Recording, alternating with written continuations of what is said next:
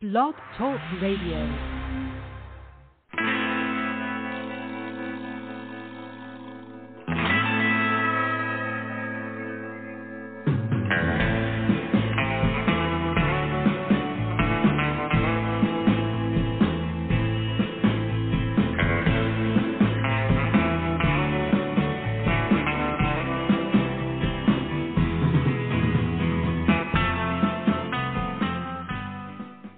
Welcome to the show. This is the Pop Rocks Radio Talk Show. I'm your host, pop art painter Jamie Rocks, and this is the big show. You found it. I'm glad you did. Hey, it's a new week. Man, it's the crazy time of year for us around here at the studio. We are, just working nonstop.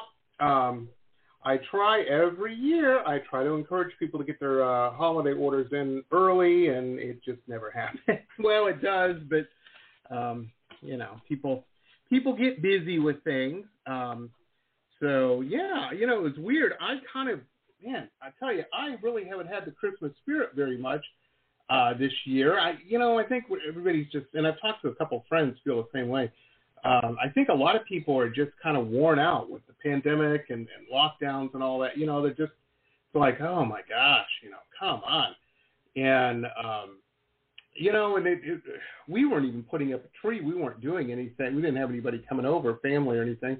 We're going some other place. And so we finally put a tree up, and that helped for a couple days. And then I tell you, I haven't felt the Christmas spirit until this past weekend. And I realized, I looked at the calendar and people were kind of like, hey, are the paintings going to be done? And, now I'm right in it, man. I'm just like every year, it never stops. No, I say that, and then I wander around the week between Christmas and New Year's with nothing to do, and wishing I had more work. So it's crazy. It's crazy. But I'm very excited because I get to take a break from all that and do the show. And we've got a fantastic show tonight. We've got a really cool guest. He's got such an interesting story, too. I was looking through my show notes earlier, and it's just amazing. But his music's very, very cool, and it's right here, right now. And without further ado, I would really like to welcome, and I think you guys are really going to dig him, Mr. Buster Baer. Buster, how are you, man? Good, man. How you doing? I'm doing great. I really am a big fan of your music. And as a matter of fact, the other day I did I think it was Sunday or Saturday, one of the weekend days. I was working, and you know how you can put on a YouTube video and then other things from that artist will play kind of like like in a stream. Yeah. And I went on a Buster Baer deep dive, baby, and I got to tell you, oh no, I was checking. Yeah, I was checking out and into it, man. I was into it. Some of your spoken word stuff from when you were younger, I guess. Whoa, cool. Matter of fact, my wife comes into the studio and she's like, you aren't that cool to be sitting around listening to spoken word. I'm like, I am that cool. Don't even know, man. Great stuff. Awesome. I loved it. Thanks, and I love the current stuff too. But you could definitely see your evolution as an artist and whatnot. Tell us a little bit about you. Grew up in LA? Yeah, I grew up in Hermosa Beach. So nice. it's like a beach suburb of LA. Nice. Nothing wrong with that. I grew up listening to a lot of punk rock and skateboarding and that kind of stuff. Hermosa Beach is where the punk band Black Flag comes from. There was a huge punk scene here in the 80s. So that was a big part of what I'm doing. And where I come from, just kind of that was my introduction to a lot of music. My parents didn't really listen to a lot of music. The one thing my dad showed me was Blues Brothers, because my parents are both comedians. So they loved Blues Brothers, and I was like, yeah, these jokes are good and all that, but who's this Elmore James cat? You know, like I love the music in it, so I kind of went down that route. That's awesome. That is fantastic. I grew up in Detroit, so yeah, you know, Motown cool. and all that was Oh just yeah. a staple. It was a weird time. Like I grew up in the '80s in Detroit, and Detroit was very strange in that, you know, it was real rough in those days. But yeah, for sure. Musically, it was this weird mix. You'd go to parties and stuff, and you'd hear Motown like at a party, you know, and then like techno. Sick, yeah. So it was this weird. Oh yeah, that was a big scene there, huh? Yeah, that's true. I've heard about that. Yeah, huge. But there was a punk bar. Now I happened to find, we'll just leave it at that, an ID that looked somewhat like me. So I used to be able to go out when I was young, right. you know. And but there was a punk bar. This will tell you about the Detroit punk scene, and they love the California punk scene because you got to be, you know, punk and everything, and there were girls, like good-looking girls, you know. Yeah, I mean, that was the dream. Yeah, that's cool. like the British scene, those girls would just beat you up, you know. Yeah, that's true. Maybe that's your thing. It's hard to tell the difference out there. Everybody looks like a cat, right. or like, you know, everybody's got such crazy makeup on. Who knows what's what, you know? Exactly. Well, we used to go to this bar called the Greystone, and it was not a real bar. Like, you know, like how a real bar has to have like a license and you know, yeah, right, working facility. This was an abandoned building that used to be a bank, and I guess some people just decided, hey, we're going to have a club here, a punk club, and that's and they so did awesome. It. Yeah, they hotwired the electricity in there. Detroit squatter scene was like really big. Like squatting was really like a big part of the Detroit thing. This was like exactly that. And man, we would wait for the California punk bands to come. And like they would have a night, there would be like 5 bands would play. And it was awesome. Yeah, it was awesome. very, very cool. We had a blast there. I'm sure that place has long been bulldozed under. And yeah, as anything punk rock should be. You know, it's not built to last. Exactly. I think that's one of the like biggest problems with a lot of punk stuff like today or whatever. Like I think there were people writing like tagging walls saying punk is dead in like 1978. You know, like right. It was born to die as soon as possible. Absolutely.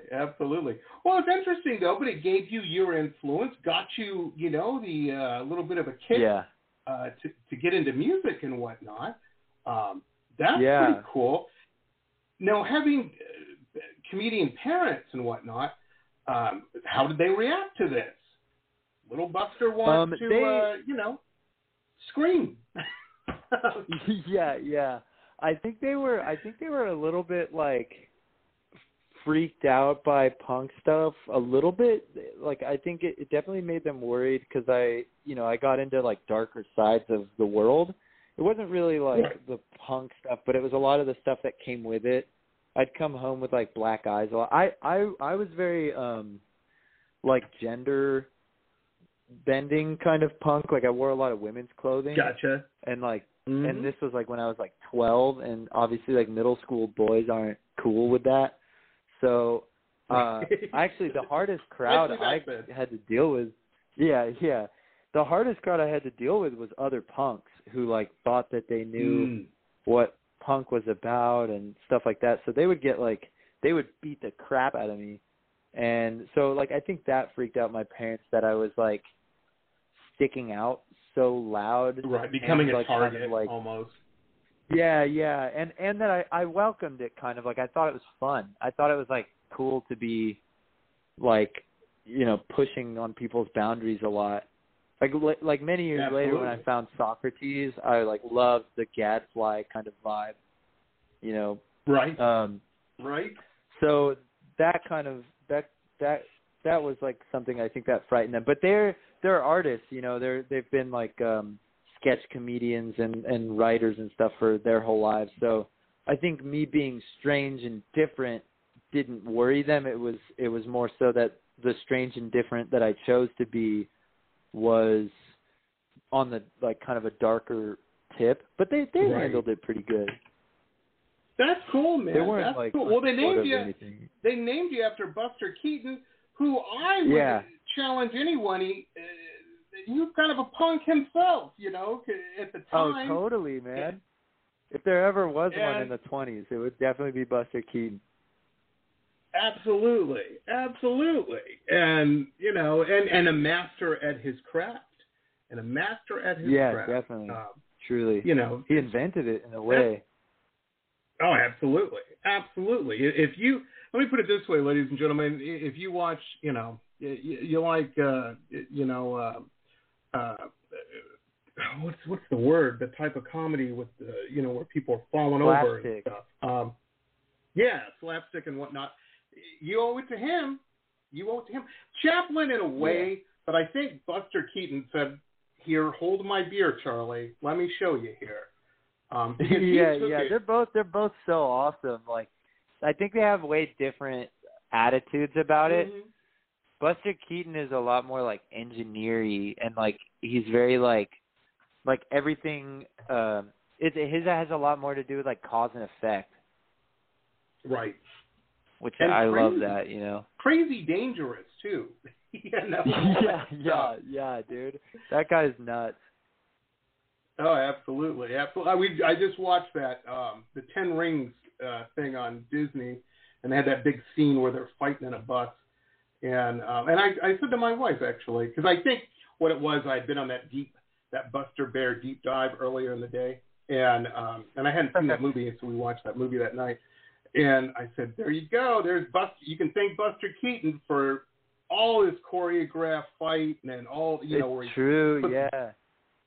You know, I said, especially that scene where I don't know if you saw the movie, but there's a scene they're fighting on a bus, and he's on the outside of the bus, and he's banging on the door for his friend to open the door. And he's like, "Open the door, please." I'm like, that's Buster Keaton right there, hanging on the outside of the bus. Totally, yeah. I haven't seen it, but that does sound like direct influence.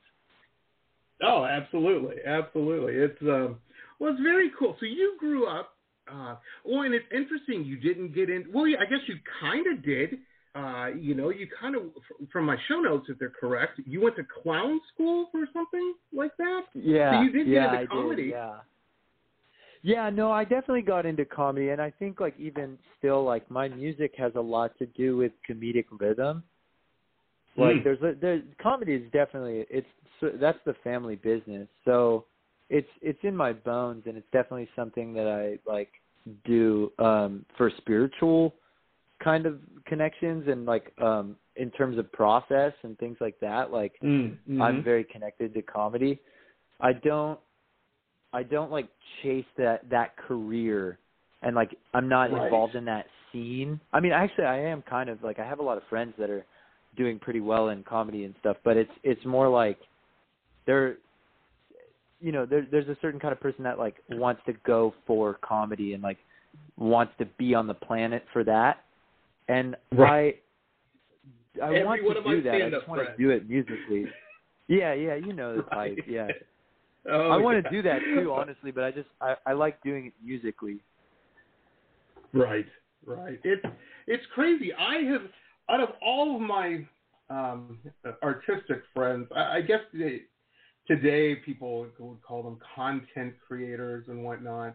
Everybody in the arts that I know personally, I don't think anybody works as hard as like my stand-up friends. Man, they won't just watch a comedy special. They'll take notes and analyze it, and you know, what you just said, the comedic rhythm, so hardcore. You know, big time, and they're into it, baby. And you know, I guess I'm that way a little bit with I'm a painter, I'm into visual arts. I guess I'm kind of that way. Believe me, I can tell when I have a conversation when somebody's eyes start to gloss over, you know, I'm like, we don't want to talk about Edwardian art. I get it. You know, I've learned that over the years. I love it. Yeah, right. But, no, the comedy people, man, they don't They don't know. They think everybody's into it. That's and true. It's like, well, and luckily, their bit is sort of more like I feel like it's more acceptable to like a random group of people getting someone like if I try to talk to people about what I'm doing musically to like a random group of people, I'm just talking to them, so they're like, okay, but if I showed them the music, they might dig it. Luckily with comedy, like a lot of it is just talking to people, so I feel like comedians get to test out their material like all over the place all the time, Right. And now, folks, a couple quick messages from some of our show sponsors. Stay tuned. We'll be back with the rest of the interview after these quick messages.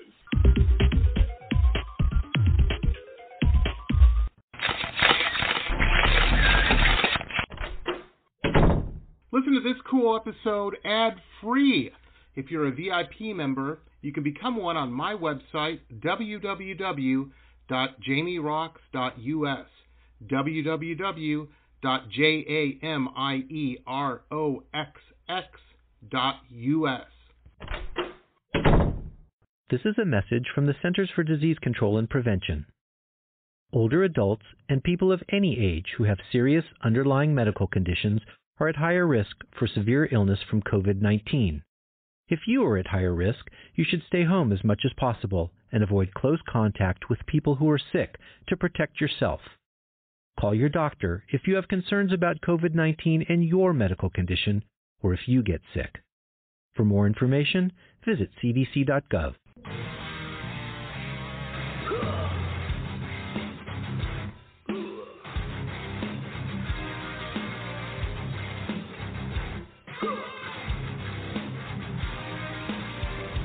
Metal Babe Mayhem is more than just an online store, it's a destination. MetalBabeMayhem.com carries over 150 rock and roll products, including clothing, jewelry, and accessories. Metal Babe Mayhem also offers shrine clothing and alchemy gothic jewelry. In addition, Metal Babe Mayhem founder Allison Metal Babe Cohen is a rock and roll journalist who supports local and national artists with rockin' reviews, interviews, playlists, networking, and more. Metal Babe Mayhem is taking over the world, one shirt at a time.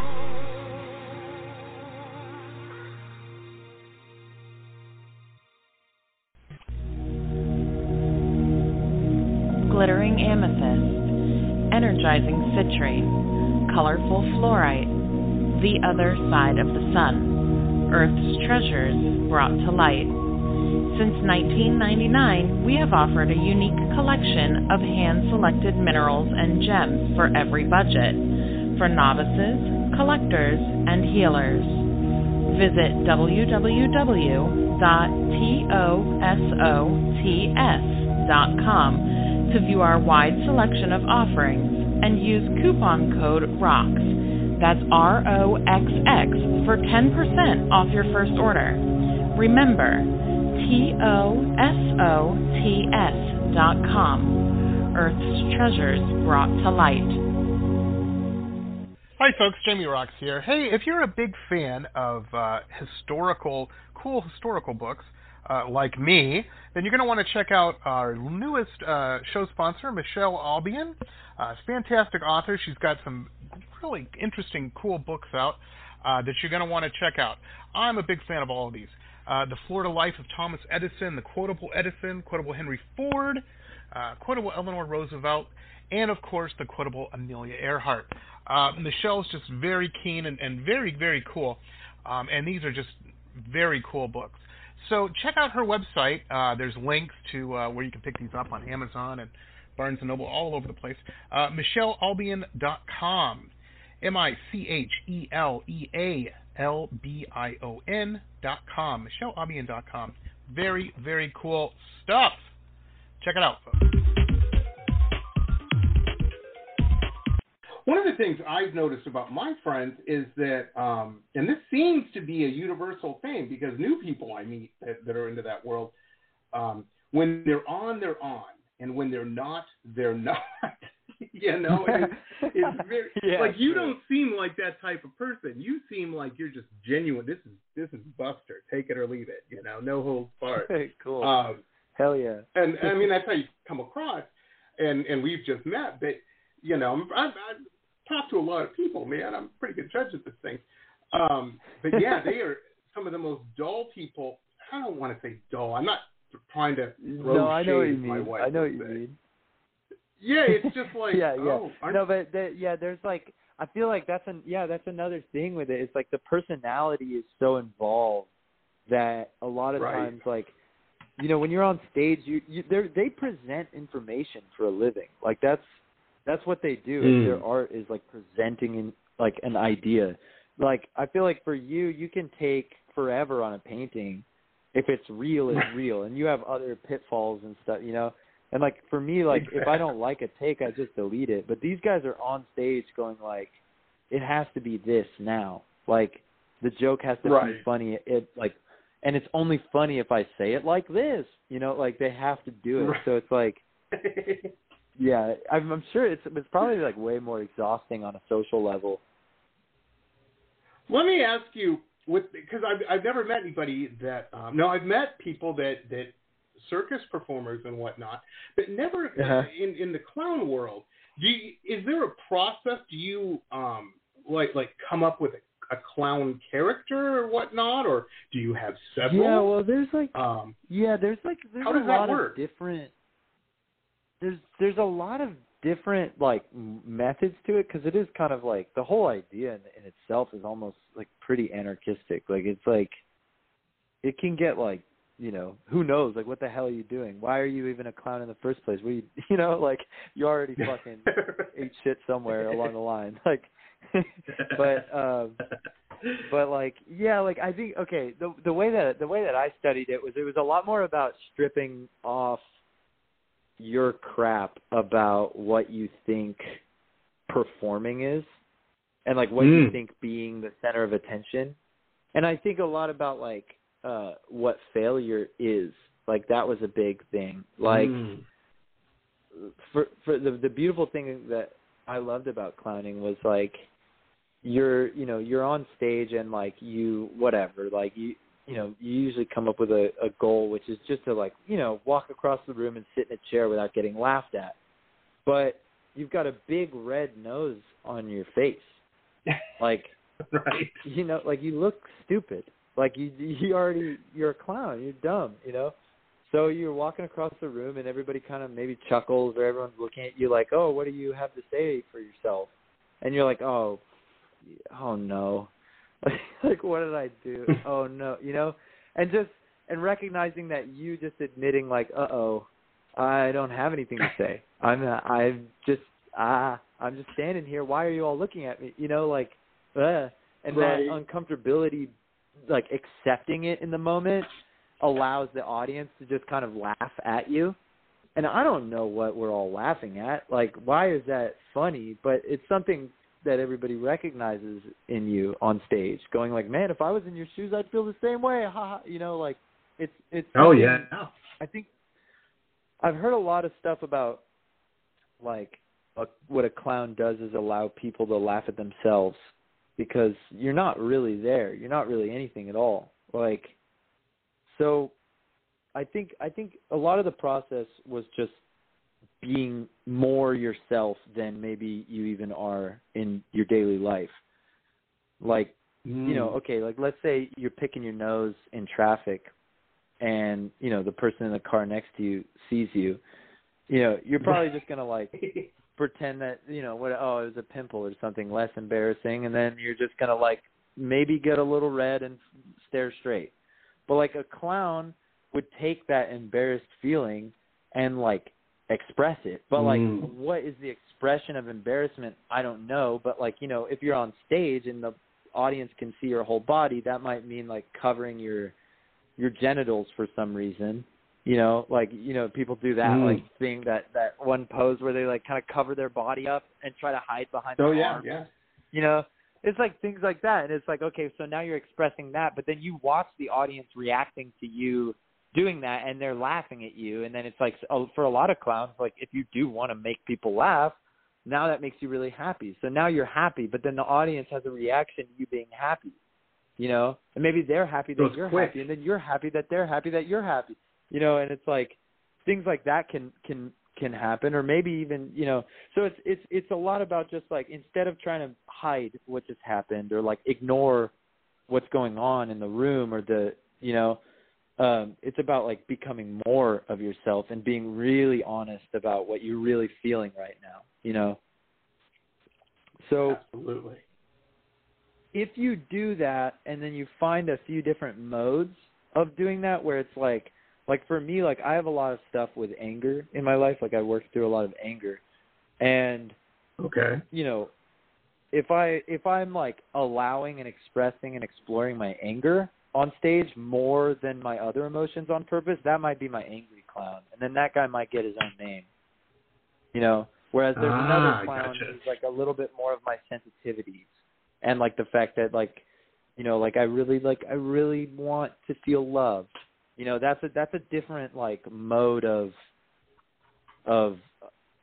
clowning, and it's a different mode of honesty. It's like it's a different lens on my authentic, honest self, and so that might be a different clown if you're gonna come up with like different characters, So like that's kind of like the process in terms of characters would be just like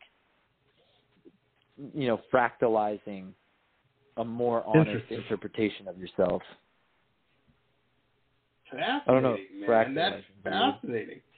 You have cool. A definite history of pressure relief. You know what I mean? And I dig that. Cool. I dig that. And I think it's needed. Definitely. I think it's needed in society. Definitely these days. That's a good man. point. Yeah, I think it's a lot about pressure release. It's crazy. No, you have a new EP that's upcoming. I love the name. Mm-hmm. Mock Twang. It's fantastic. Now I like I said, I was listening to some of your older stuff, and great, it's fantastic. And I like the new stuff too, the current stuff, the current work that you have. It's very, very cool. And I'm looking through my show notes here, and it says that you wrote this and the upcoming singles for Mock Twang during the lockdown and whatnot. Yeah. This was like maybe I wrote it over the course of 4 months, and then I recorded it over the course of the next 4 months. Wow, that's a big thing, man. My hat goes off. Yeah. I mean, now I'm, I write a lot. Like, I probably write at least like one song a week.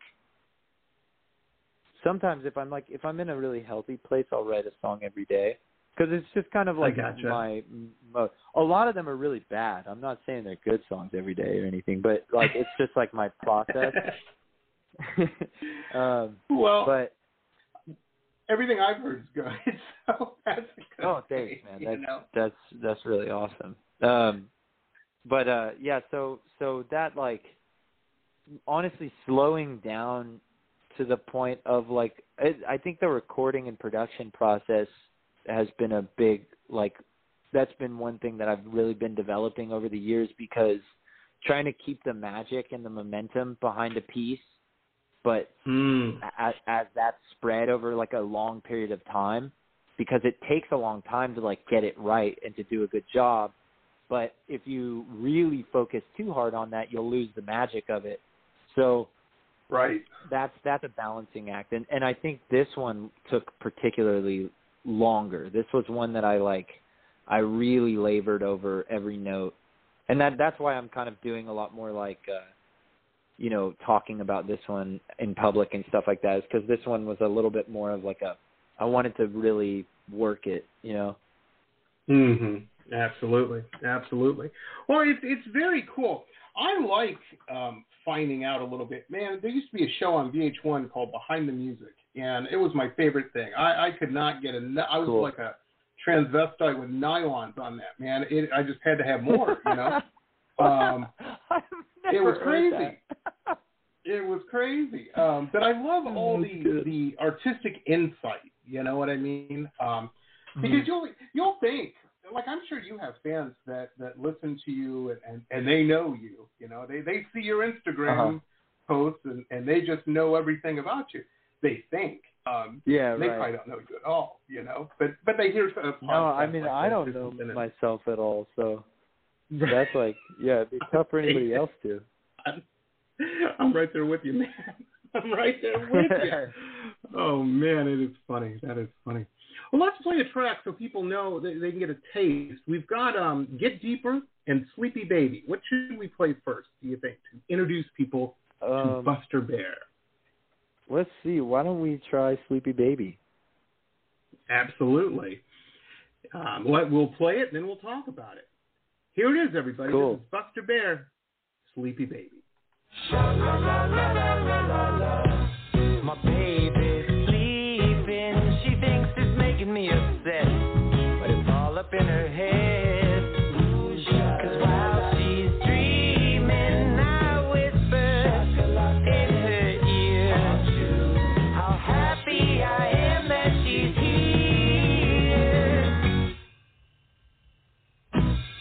Monday's creeping. She's out of bed and back to work to pretend that it's all she's worth. But I'll be scheming a way for us to escape. But baby, until that day, won't you be my sleepy baby? Sleepy baby. Sleepy baby. Dream on me like a familiar melody, like an island in the sea of your heart. 'Cause every toss and turn you take to me is art. My baby's sleeping. Oh, I really wanna move, but I don't wanna wake her up. 'Cause she's a beastly genius, so I know she needs to rest. Make room, so I'll leave her head on my chest. Won't you be my sleepy baby? Sleepy baby. Sleepy baby. Dream on me like a familiar melody, like an island in the sea of your heart. 'Cause every toss and turn you take to me is art. I don't know how it got into your head. 'Cause I'm so grateful that you're even in my bed. In my bed.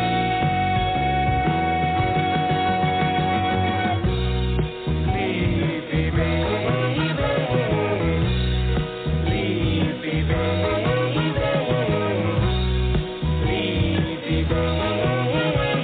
Dream on me like a familiar melody, like an island in the sea of your heart. 'Cause every toss and turn you take to me is art.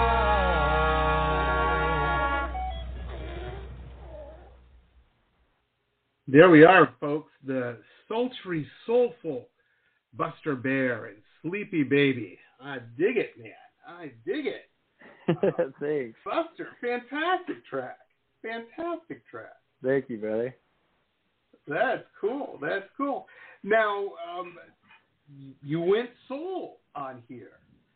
Was there an impetus that led to that, or you just was like, this is cool music, and I'm going to make some?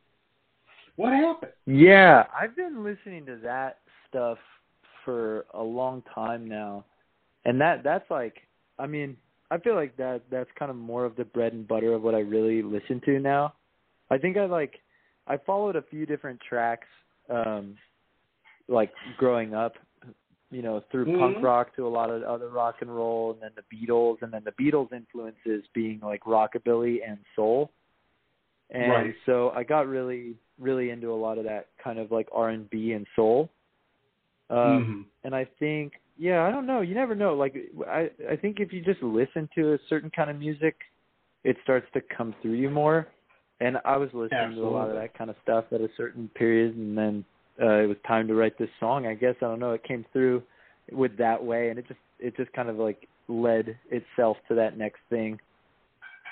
Oh yeah, man! I'm telling you, it's fantastic, and I'm a big fan of it as well. My parents my father used to listen to a lot of that. He was a big yacht rock guy, and into all that kind of stuff. But every so often, that soul would get in there, and I'm like, okay. Cool, man. He's thinking about a gal. Yeah, that's usually how that goes. yeah, that's kind of where it goes, yeah.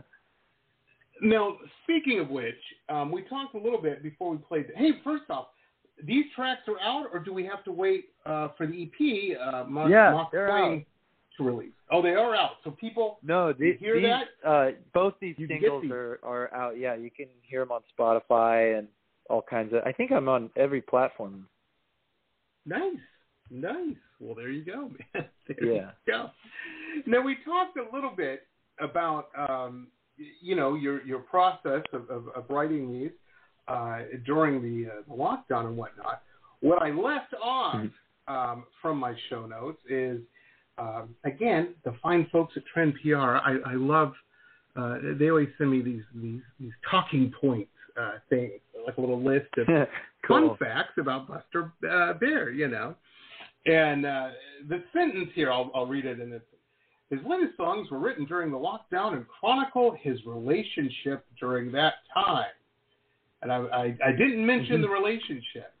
My first question about this, Buster, is, does she know an EP? She was a part of that. That is a good question. I don't know. She heard this song because I just wrote it to play to her one time, and then she actually, I don't think she really even liked it, and I was like, no, you don't get it. I was like, this is good. I know this one's good. I write a ton of songs, and a lot of them are crap, but this one's good. So this one I recorded, and then it a lot of people really liked it. I don't know if she's heard it, or I haven't talked to her, so who knows? I gotcha. One of those.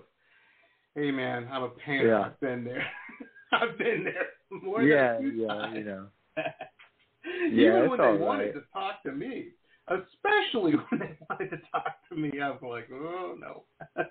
Well, if it's not going to go, who cares? Exactly. Well, that's cool, man. Check her Instagram. She probably has it as her little description. I was responsible for blah, blah, blah. Or maybe not. Her new man will love that. If she has, who knows? Best of luck to her. I hope she's doing well on your behalf. Yeah. Very cool. Well, and now, folks, a couple quick messages from some of our show sponsors. Stay tuned. We'll be back with the rest of the interview after these quick messages.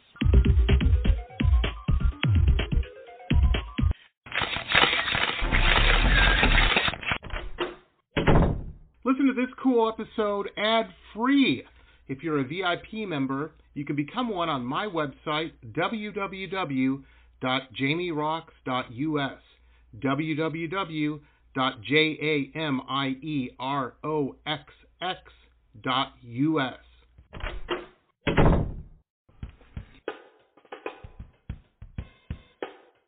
My Love Shack Apothecary online shop has everything you need to build a special gift for yourself or someone who needs a little pampering. I hand make all of the products in small batches using only plant-based ingredients and therapeutic-grade essential oils. Whether you choose one of my curated sets or want to build a custom gift set, My Love Shack Apothecary has everything you need to send a little sunshine to someone today. please visit us online at www.loveshack.apothecary.com. That's www.loveshackapotecary.com, as well as online on Instagram and Facebook. Links are in our website.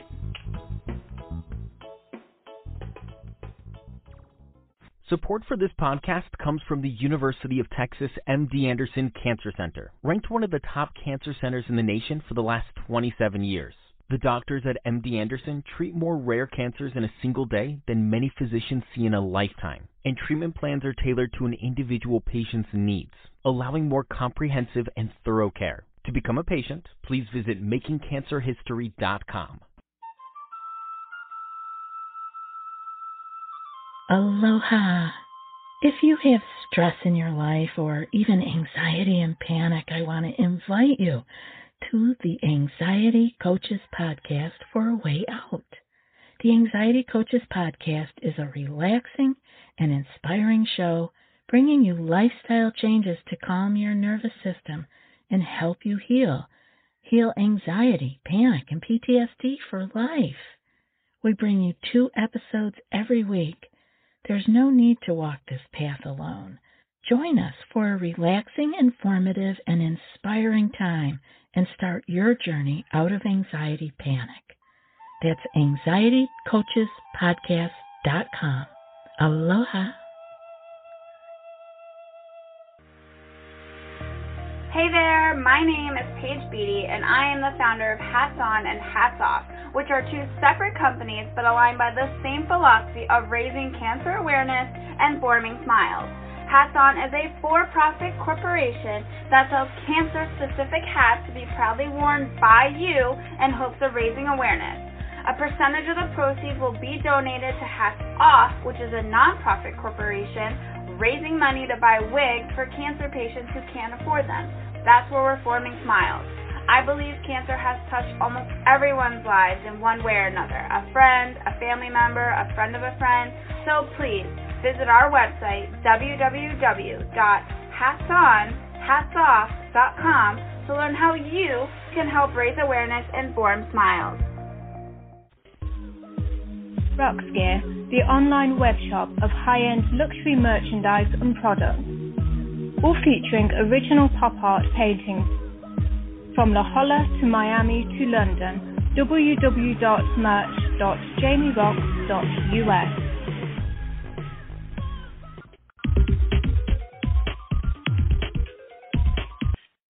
You know, it's part of being an artist, you know, these crazy situations we find ourselves in. And, you know, it's so crazy. Sure. My wife's cousin met a gal, and they got stuck together during the pandemic, fell in love, happily married now. You know, I mean, it nice. It can happen. I know a lot of people in a similar situation where it didn't happen. You know. Yeah. And, yeah.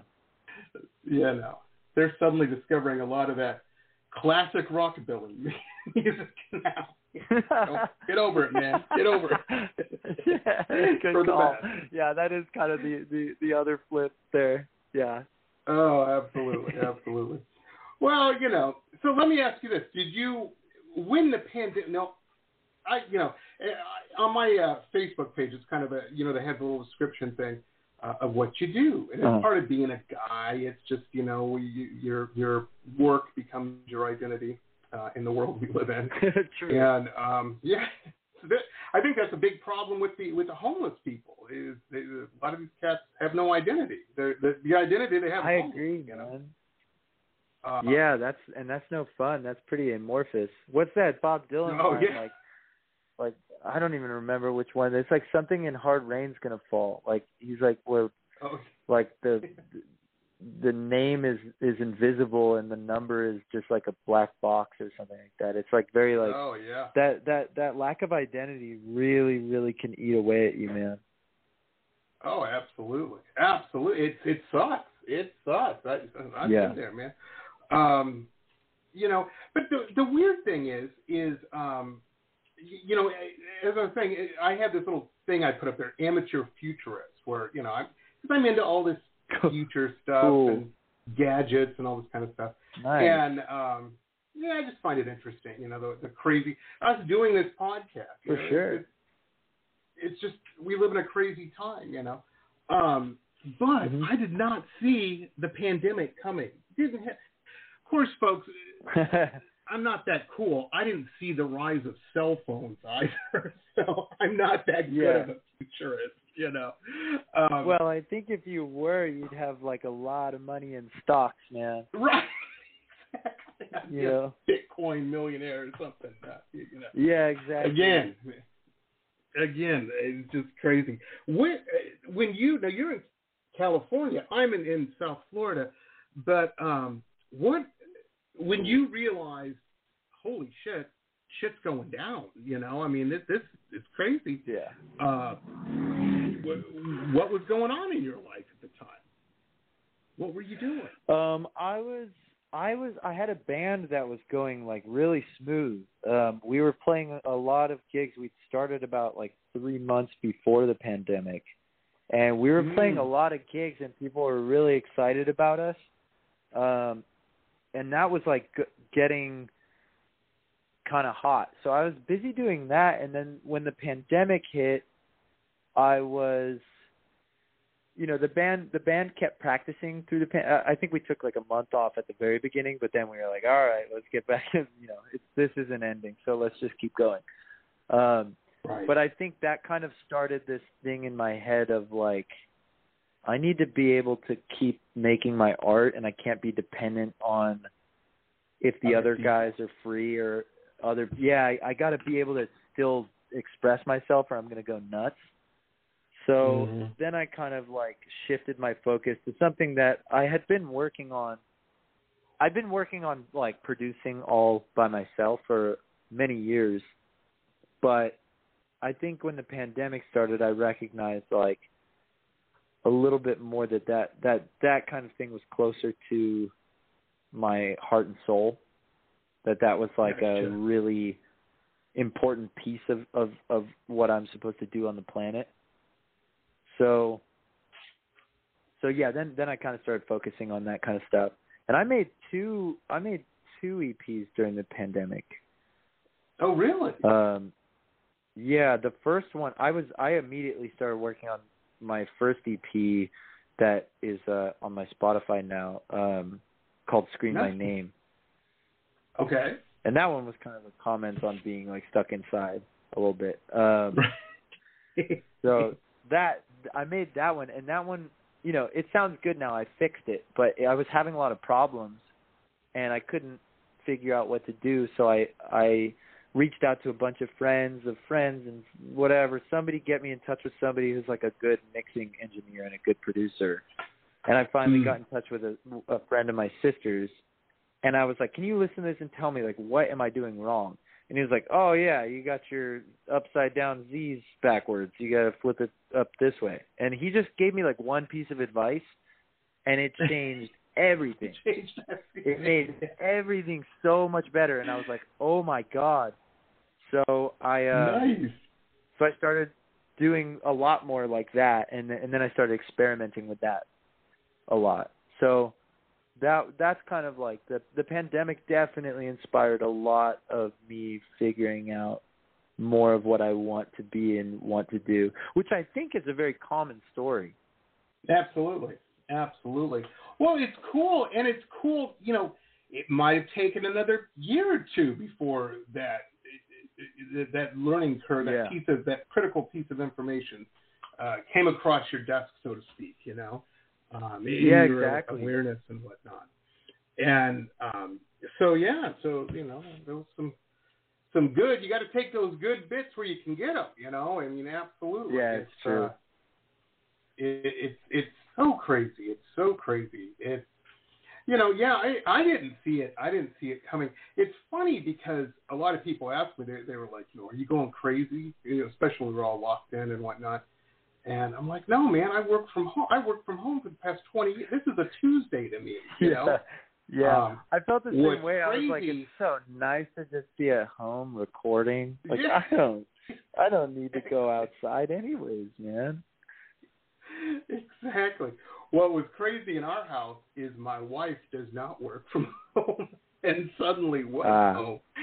And it's weird because on her days off, it's like, okay, I'm not going to get as much done today as I normally would because I'm going to be doing stuff with her. Right. You know, we're going to be watching something or cooking or doing something.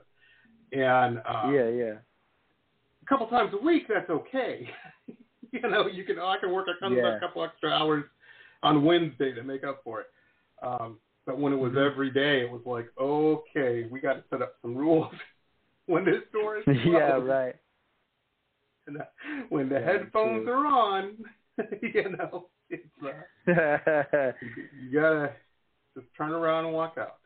I mean, it's I imagine so hard to organize your own time, you know, like on your own. It does get a lot harder with like adding more people into your life. Like it's you have to carve out space, and you know, if that gets like complicated, it can mess with the art. Even if you do have time, you'll spend all that time worried, you know, or freaking out that someone's like upset with you. So it's a lot of that's one of the most difficult parts of being a creative person is you work on your own clock, which means so many good and bad things.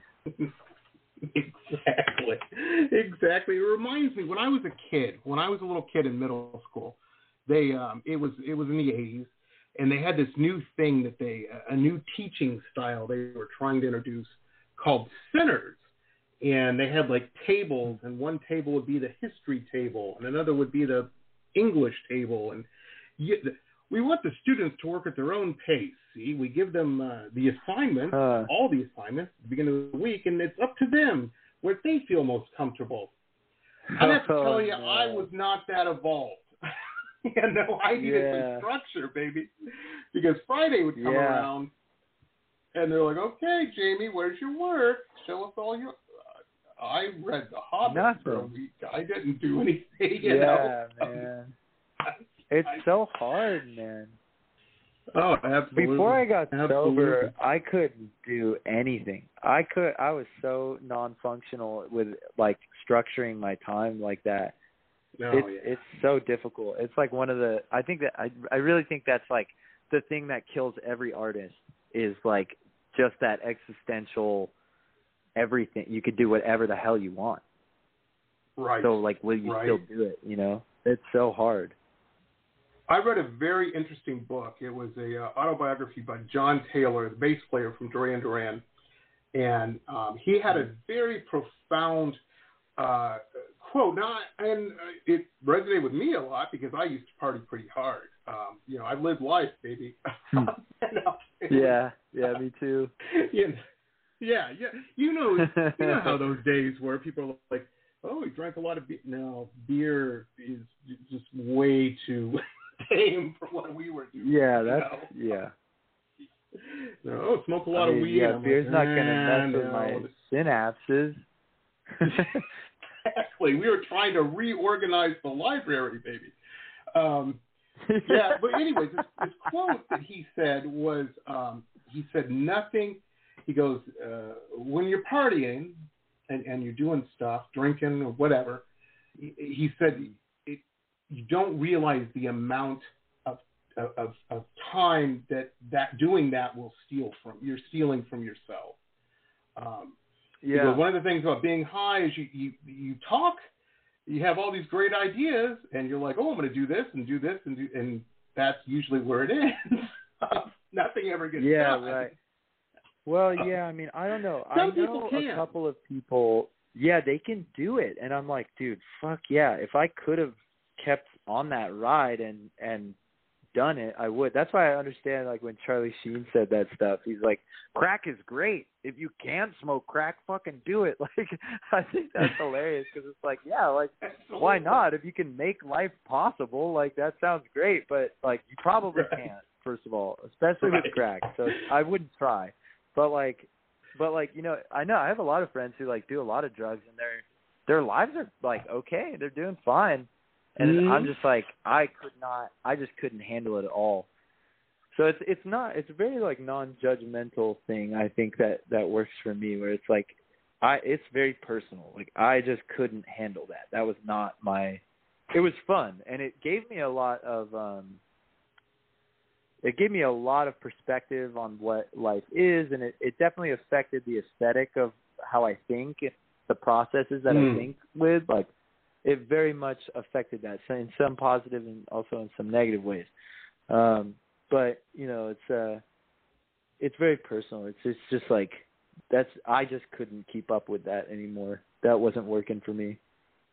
No, I'm the same way. There came a day when I was just like, okay, this ride is over. You know, the thing that's hard about it. Oh shit. The thing that I find challenging is I am a wealth of funny stories now from that period of my life. And they're great at a party to tell. Oh, there was a time, blah blah blah. You know, and that's right. And that's, but what isn't great, if I'm real honest with myself, and I'm sure you're probably the same way, is in addition to all those great, crazy, funny, zany stories and everything, there's an equal amount of the next morning, you know, going through your brain going, oh my God, am I still friends with these people? You know, just not fun stories. And those never get told. Oh yeah, and you never share I mean, I guess that's what the meetings are for, like where you can like kind of share that. I get a lot of that out in therapy for sure. Like that's how I'm spending my therapy. But yeah, man, I think, you know, the thing is like when you first get going, it's probably like 3 good stories and 1 bad story, and you're kind of like, or even like 10 or 100 great stories, and you just have 1 bad night, and you're kind of like, oh, that was weird. And then you keep going, and it turns into like sometimes maybe good, sometimes maybe shit, like, you know. And then you keep going, and after a while, it's like you're working pretty hard to get 1 good night. You know, like 1 good story comes like every now and then, but it's almost every single time sucks.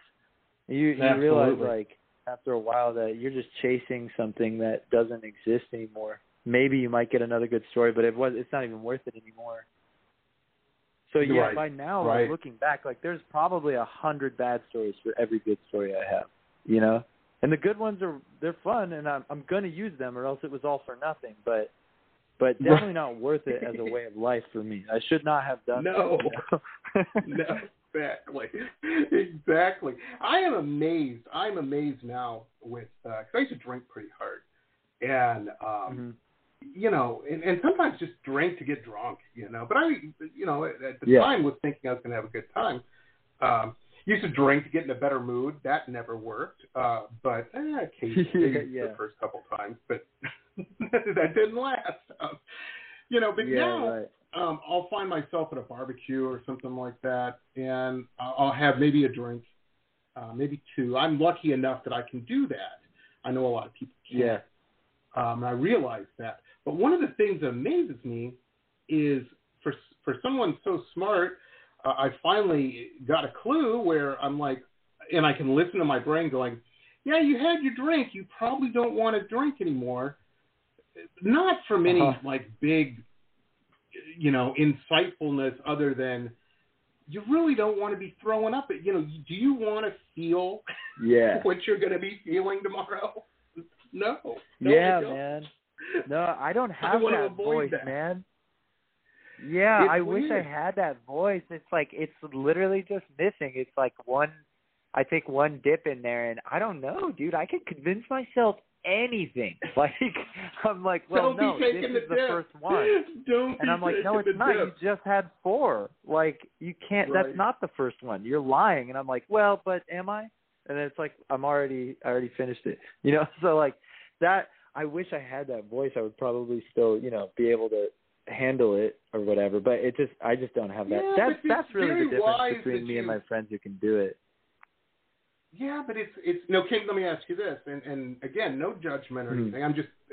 I've met a fellow traveler on the path that I'm familiar with. is it difficult for you to hang out with friends who still do have a couple drinks or whatnot? No, not at all. And also, like, frankly, for the most part, I enjoy it when my friends are doing drugs. Like, it's funny. You know, because if they're having fun and they're being, like, goofy and crazy, I'm like, you guys are nuts. Like, you know, now I can let loose. Like, I just don't need the drugs to get to that level.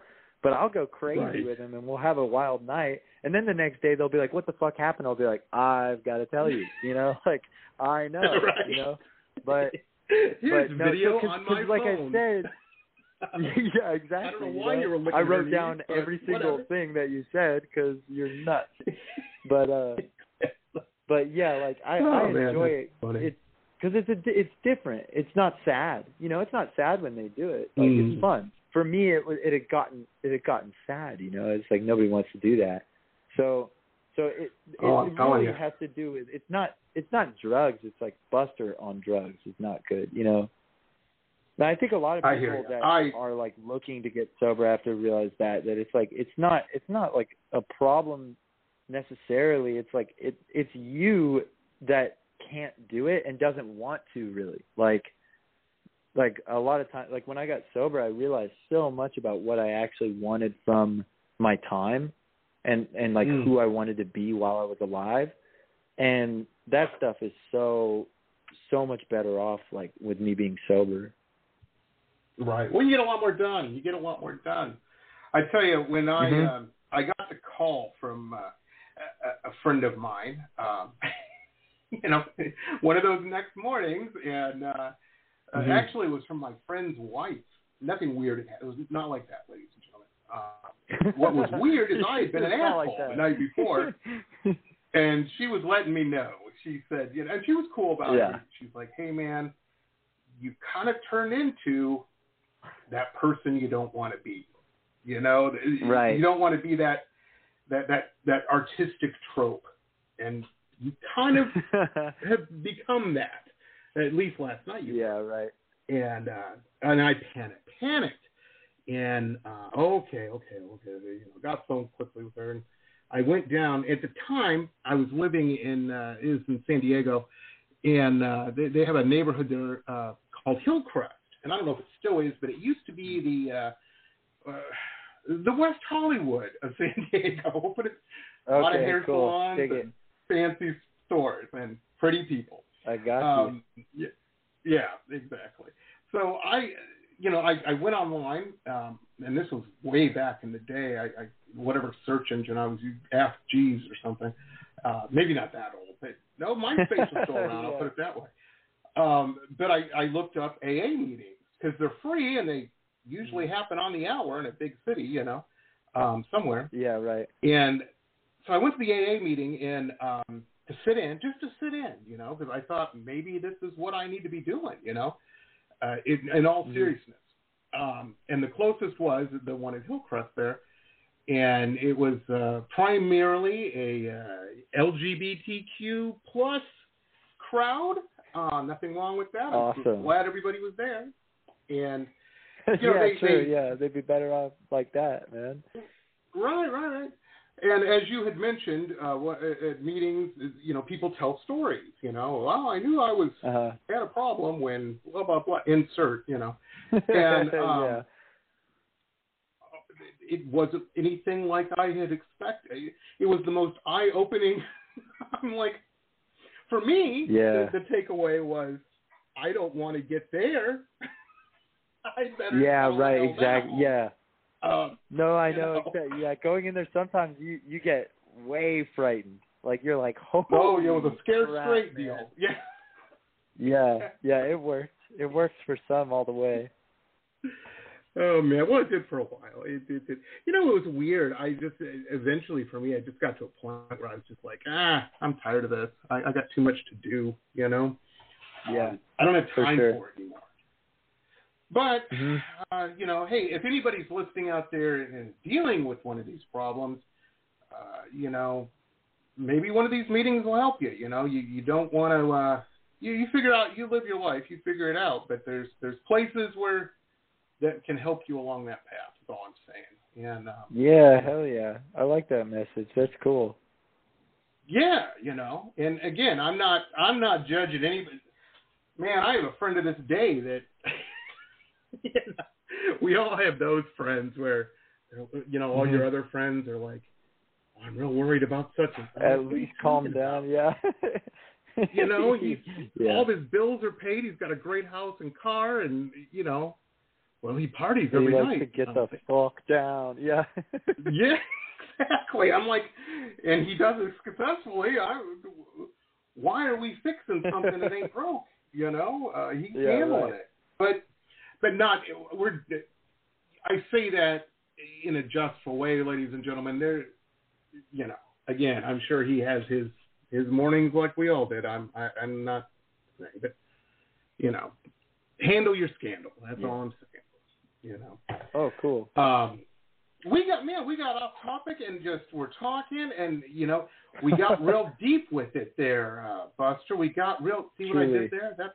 That's a pretty good segue, wasn't it? Maybe we should get deeper. Sounds good. Which is the next track. Here it is, everybody. Check this out. We're going to play it, then we'll talk about it. This is Buster Baer, Get Deeper.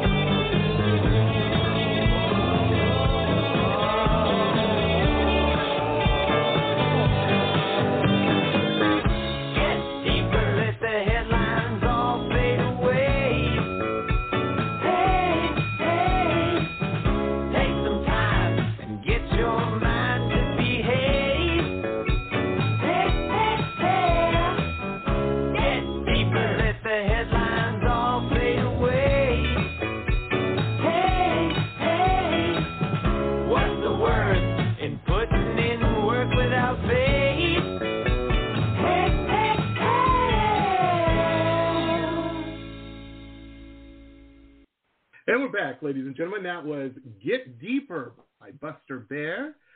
Fantastic track, Buster. I dig that. I like the guitar in there.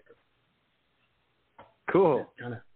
That's awesome. Let me ask you, when you're, as a songwriter, and I know that, indie pop's your genre and whatnot, that you like to swim in that particular river. But do you work when you write primarily with the guitar, or do you have like a keyboard set up? Yeah. I'm just curious. For the last like 2 years, it's been from the guitar mostly. Okay. If it's not from the guitar, it's like maybe like I think I've written like 2 or 3 songs from other instruments in the last 2 years. Mm. Before that, I wrote a lot from the bass because I was thinking a lot more about funk, and I was really playing a lot of funk music. So that was a lot of like more complicated funk rhythms, and that was like kind of like my main thought was like what's going on in the bass line. And now I'm thinking a lot about chordal harmony. If I could write from the piano, I probably would do that more often. But I can't play piano. I can play like almost every instrument, and I've never figured out piano. Yes. Yeah, I will. I honestly will. I just 3 months. You never know. Yeah, I will. Man. No, oh yeah, I hope we might be stuck inside again.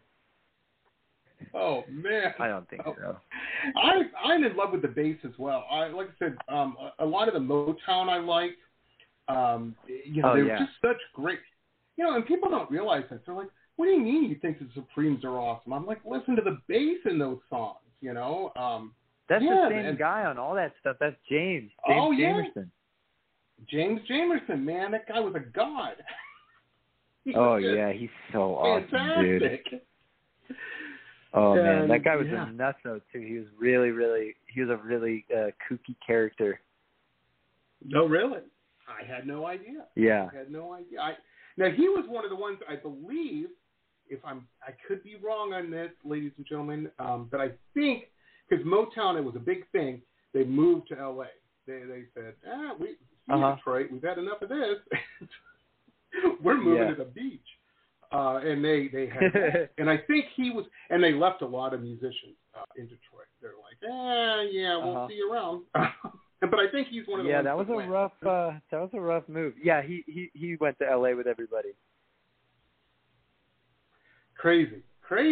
It's it's cool, this love and knowledge you have of the different genres and whatnot.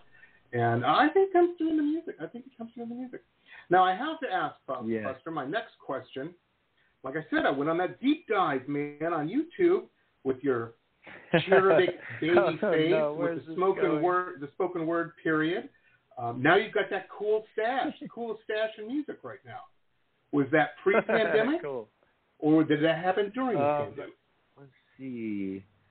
I shaved on Halloween of 2020. I shaved that day, like clean shaven, and then I had that stash growing until. Did I make it? I shaved again on Halloween of 2021. Oh, okay. So that was a year stash. Fantastic. You have to. I finished it off dyeing it pink. That was before I shaved it. I had it pink for about a week. Fantastic. Yeah, oh my was God. Cool. Oh man. Well, with that stash, I mean, you have to either rob people on the highway in libertine France, or be a rock star. So it worked out. All right. It worked out. I do both, so that's good. Well, I love the photos. I love the press pics and all of that. Big shout out to Jacqueline Diaz, I believe, took those, and she did a great job on those. Very, very cool. Yeah, it's true. So things are just firing, man. When do you think that this EP is? I'm not going to hold your feet to the fire on it. I'm just curious because I want to hear more. When do you think it'll be dropping? January 11th is the date. So nice. That's 1/11. Nice. Awesome. Well, I can't wait. We got to get you back on the show. Right around cool, there. Man. Sure. We'll figure it out. And because I want to hear more. We do have a link, ladies and gentlemen, to all things Buster Baer, including his TikTok, Instagram, SoundCloud, and, of course, Spotify. Now, I've said it a million times before on the show, but it still holds true. If you dig a band or a musician or anybody, really, you dig what they're doing, first off, like and share their social media. And second, if it's a musician, definitely add them to your playlists and whatnot. That helps with that algorithm immensely. We have a Pop Rock Radio playlist on Spotify. We add everybody on, and I suggest you do the same thing. We all make these playlists, and if you dig something, put it on there, man. Let's get the word out. Very, very cool. Thanks. Yeah, so this EP's done. It's getting ready to be released and whatnot. A couple weeks. Are the gears turning for the next one? What's next for Buster Baer? Oh yeah, I have the next release already dialed. I kind of decided to start releasing once a month. So actually, if you do follow my Spotify, you'll probably see.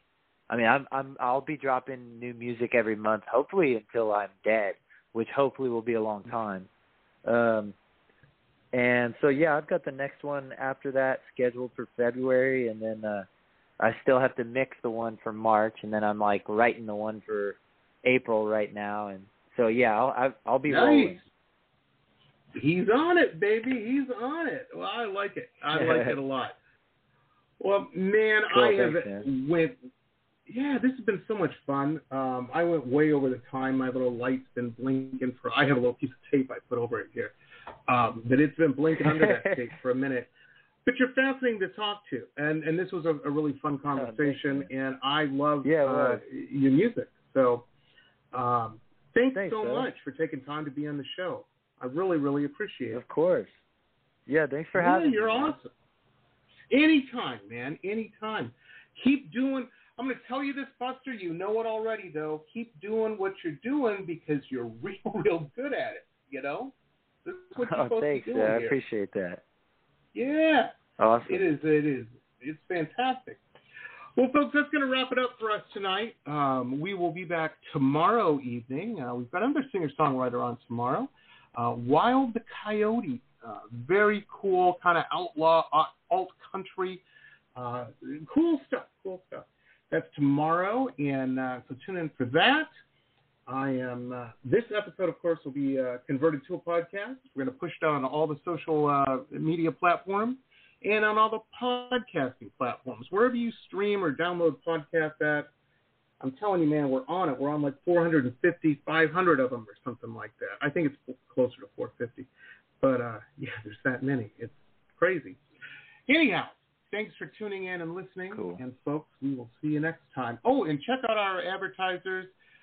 They're awesome. And use their code. They have a little code with, you can save a couple bucks.